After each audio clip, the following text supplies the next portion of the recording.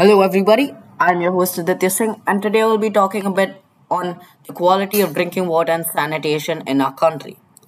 So, the quality of drinking water and sanitation in India is a complex issue that has significant impacts on the health and well being of our population. On one hand, there have been significant efforts by the government to improve access to clean water and sanitation, but on the other hand, there are still large numbers of the population who lack access to these basic services. In this podcast, I will be discussing the current state of drinking water and sanitation in India, and furthermore, the effects being made to improve the situation and the challenges that still need to be addressed.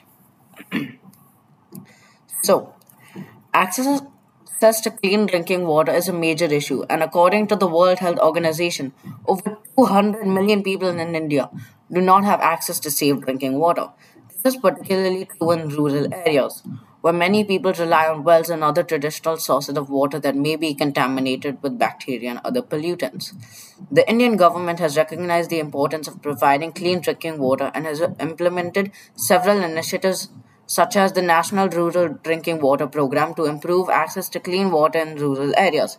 However, these efforts have been hindered by lack of funding, poor implementation, and inadequate monitoring and evaluation. Sanitation is another major issue in India. According to the World Health Organization, over 700 million people in India lack access to basic sanitation. This lack of access to sanitation facilities leads to poor hygiene and increased risks of disease. The Indian government has recognized the importance of sanitation and has launched the Swachh Bharat Abhiyan to improve access to sanitation in both rural and urban areas. This mission aims to construct toilets and promote their usage, but the implementation of the mission is not very well in some areas. Despite the efforts being made to improve access to clean water and sanitation, there are still several challenges that need to be addressed. One of the major challenges is the lack of funding. Many rural areas simply do not have the resources to build or maintain clean water and sanitation infrastructure. Additionally, inadequate monitoring and evaluation make it difficult to assess the effectiveness of the initiatives that have been implemented. Another challenge is the lack of awareness and education about the importance of clean water and sanitation. Many people in rural areas are not aware of the benefits of clean water and sanitation or how to properly maintain the infrastructure that is in place.